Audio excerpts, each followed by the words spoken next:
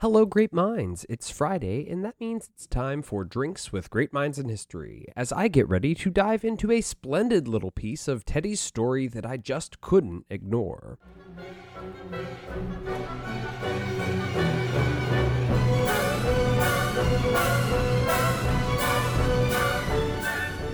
So welcome to the show, everyone. I'm your host, Mr. DGMH, otherwise known as Zach DeBacco, and if you were guessing from that brief little teaser I gave just a second ago that I would be covering the Spanish-American War, well, you'd be half right, or at least you would have been. But Teddy is out to beat me, and somewhere between upcoming travel plans, visits from friends and family, and scheduling conflicts, we had to start with The Chaser and move A Twist of Psyche to next week. So my grand plans to cover two splendid little wars, the Spanish-American War and the Russo-Japanese War, had to be scrapped for a topic that I could script in a shorter amount of time, something I knew just a little bit more about. But don't you for one second feel jilted, my listeners, as I have decided to cover one of my favorite figures in history, William Jennings Bryan.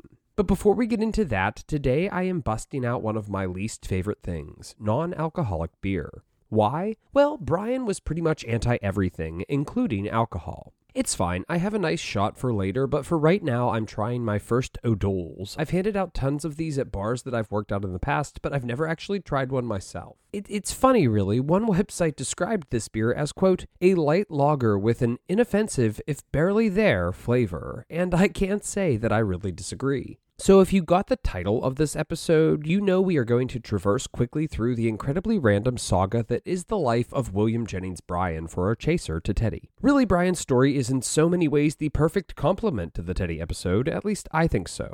Now, if you don't get the title, well, I hope you soon will. Right off the bat, we won't be rating Bryan on the scale of greatness, in case you're new to the show. It's not that he wasn't a great mind, it's just not what we do on The Chaser. We like to keep these ones a little shorter. But this is one hell of a tale. Operating as a sort of anti-Teddy, maybe Bizarro Teddy, to follow the, DC theme of the Teddy episode, Bryan was not a badass at all. But as I said, the story of his career rise and epic stagnation did seem to parallel that of Theodore Roosevelt's. And like Teddy, Bryan found himself constantly returning when everyone least expected it. Well, at least that's the reaction I get from my students. So let's get to it. The random life and career of William Jennings Bryan, from Cross of Gold to Joe Mendy. But first, it's some history for you, a reason to drink for me. It's the history of the great minds that made history come to be.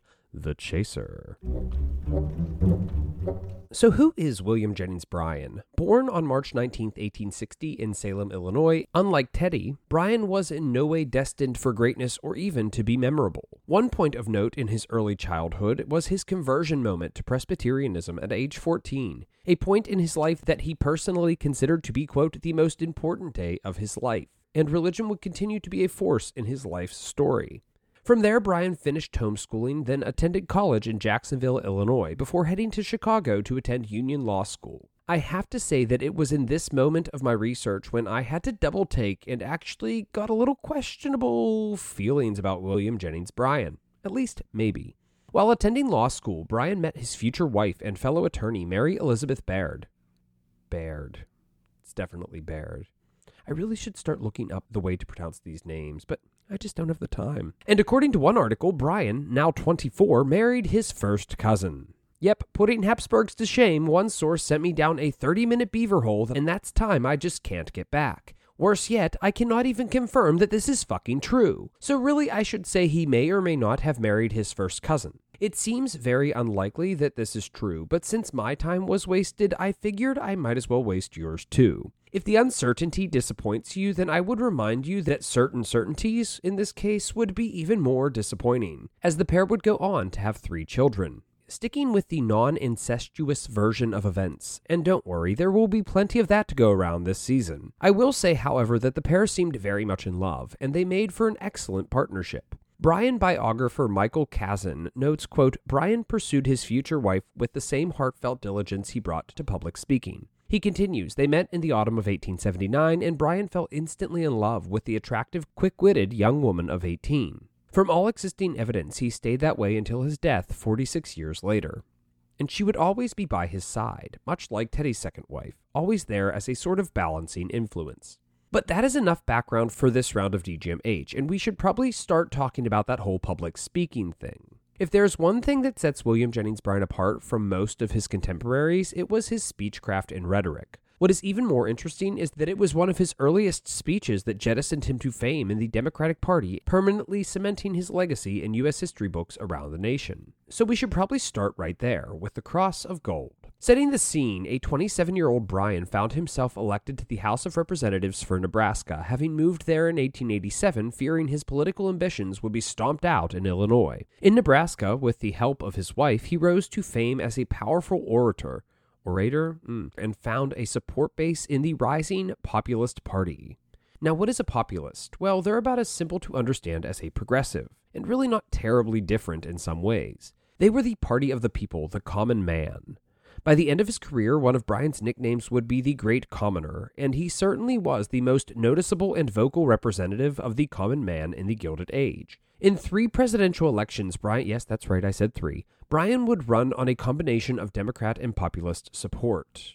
So in the years leading up to the election of 1896, Bryan, a bimetallist, emerged as a strong opponent of the gold standard, which was something that was loved by the robber barons of the nation. That is to say, they loved the gold standard and feared William Jennings Bryan. Being on the gold standard kept the U.S. dollar strong in international markets and helped fill the pockets of big businessmen like Rockefeller, Morgan, and Carnegie. That is a gross oversimplification of it all, but understanding that Bryan wanted to mint silver and gold and big business just wanted gold out there gets us to the Democratic National Convention of 1896, where a star was born. But Bryan did not enter the nominating convention as a frontrunner, a guaranteed winner. Hell, most people didn't even consider him a real contender, even if he was a noted public speaker. As Bryan ascended the Democratic platform, the crowd sat in anticipation as he began to speak. After giving his famous Cross of Gold speech, Bryan biographer Michael Kazin notes, quote, "For several painful moments, the convention was silent, as if thousands of people were all holding their breath. Then it exploded." Historian James Rourke notes, quote, "Pandemonium broke loose as the delegates stampeded to nominate Bryan, the youngest candidate ever to run for the presidency. The New York World wrote, everybody seemed to go mad at once. But that might leave you wondering, what is the Cross of Gold? Well, it's a speech. The speech, really, that sent Bryan straight to the top of his political party. Well, the People's Party was part of his party, but here I mean the Democrats. It's actually a fantastic speech. Maybe I'll just read the whole thing right now. Oh my God, I'm fucking kidding. Who the hell would want to listen to that? Here's the best part, though, and I say it 1,000 times a year in my classroom. Having behind us the commercial interest and the laboring interest and all the toiling masses, we shall answer their demands for a gold standard by saying to them, you shall not press down upon the brow of labor this crown of thorns, you shall not crucify mankind upon a cross of gold. In his ever-religious style, Bryan's words won over the delegates and the American people. I mean, the language hits pretty fucking clear. Kazin notes the main sources of his rhythmic prophecies was clear. Rarely did Bryan give a campaign speech devoid of biblical invocations and metaphors. As for the meaning, that one is pretty simple. The Cross of Gold was a reference to the gold standard, which Americans had been on since the 1870s, and was now under much scrutiny following the financial panic of 1893. Massive layoffs and struggling farmers generated a buzz over inflation policies in the years leading up to the 1896 election. And at the heart of the debate was the free coinage of silver. As the laborers and farmers suffered and were burdened with their own crown of thorns, Bryan aimed to remove their troubles by increasing the flow of money in circulation. Oversimplification again, of course. I'm not a fucking economist. I barely understand what I just said. Plus, I can guarantee that none of you are listening to this seeking to enrich your understandings of America's economic past. But if you are, I ask, why? I'm literally sitting here drinking a beer right now. If that's what you're looking for, you might be in the wrong fucking place. Oh, and by the way, I stopped drinking that NA shit like 5 minutes ago. I was sure to bring an ice-cold Yuengling lager with me just in case I got thirsty. I got thirsty.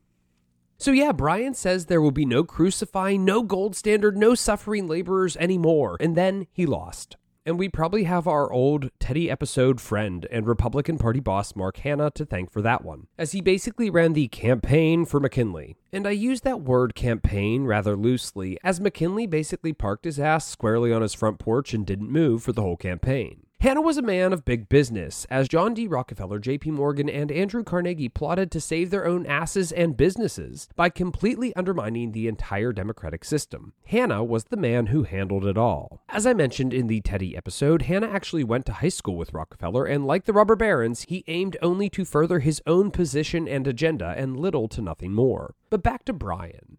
The Cross of Gold speech may have elevated this young upstart, who by the way was only 36 when he ran for president for the first time, to the front of the Democratic Party. But that wouldn't mean much. Losing the election of 1896 to McKinley, by only around 500,000 votes, he decided to make another go in a rematch against McKinley in 1900. It was here that Bryan focused his efforts on a new agenda, speaking out primarily against McKinley's expansionist and imperialist policies. In this election, Bryan spoke on average 6 hours per day. And of course, as a teacher, I don't find that terribly impressive or hard to do. Of course, this is the election where Teddy entered the scene.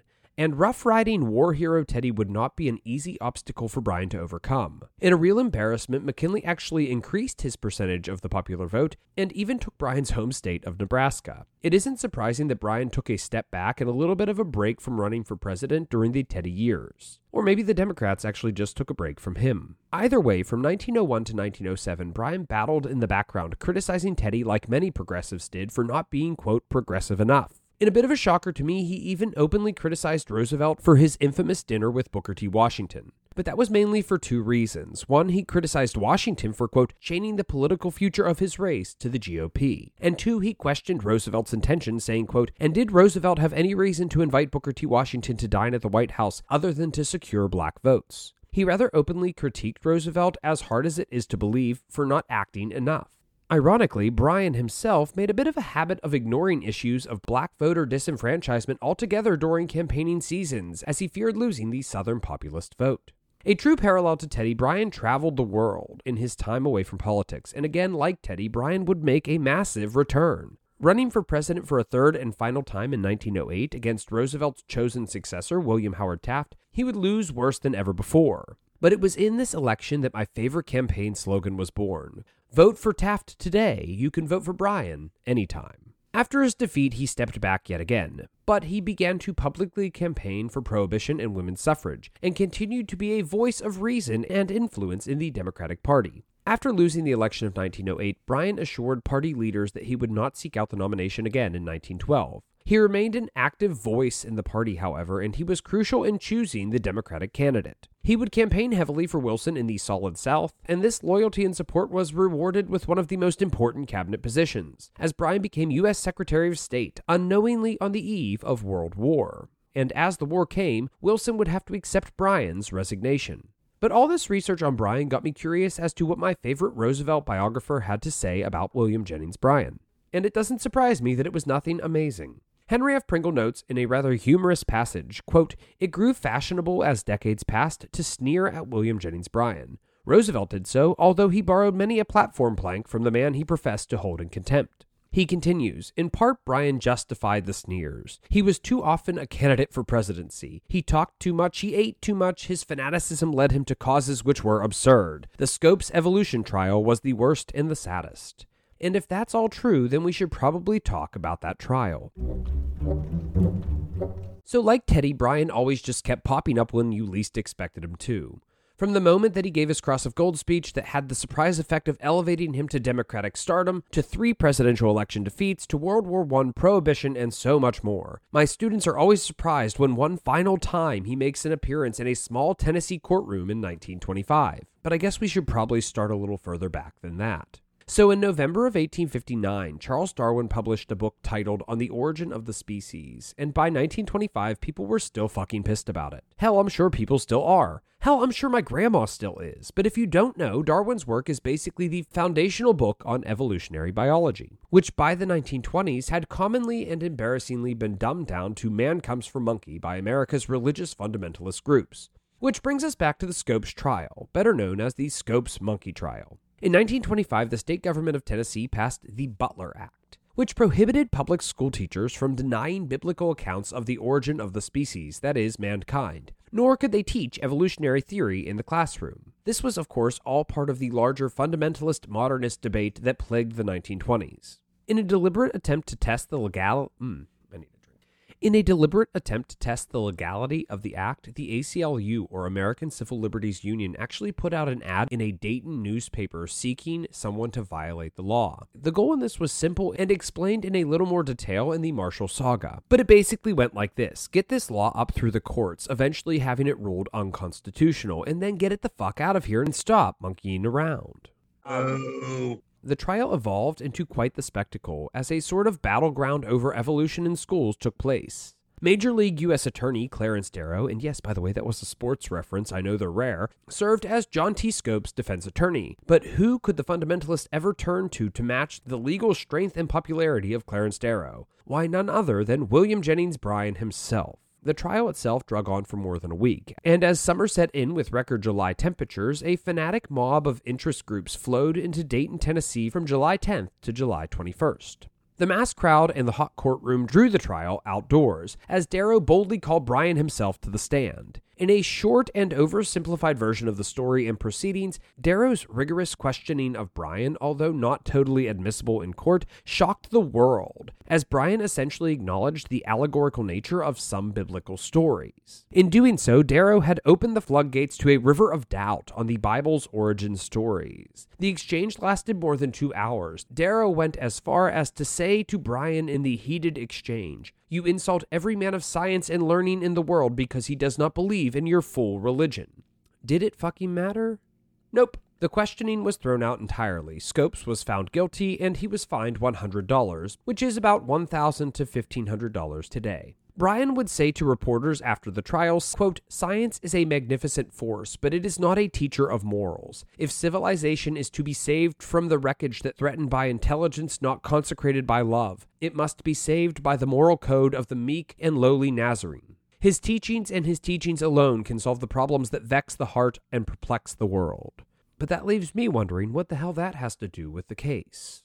Clarence Darrow would go on to defend Ossian Sweet, who, by the way, has a fucking fascinating story, maybe for another day or a Patreon bonus moment, but for now, just note that it was a high-profile case and certainly not his last. And as for Bryan, well, no more surprises for him. He went on to die just 5 days after the trial's end. Historians, of course, like to debate whether the trial was the primary motivator for his prompt death. As for the Butler Law, well, that stupid-ass thing wouldn't die until 1967. Now, I did promise listeners a bonus moment in the margins on Alice Roosevelt during The Chaser, available to all Patreon supporters. It's coming, I promise, but I made that claim when I thought I had 2 weeks to write it. Don't worry, you should get it next week, but definitely by the end of the month. But there is still plenty to enjoy over on the DGMH Patreon page. Just follow the link in the show notes to get access to it all and join in the insanity. But there's still more to say today. Now, as we wrap this up, I knew I couldn't go a whole episode of the Teddy Saga without a moment of badassery.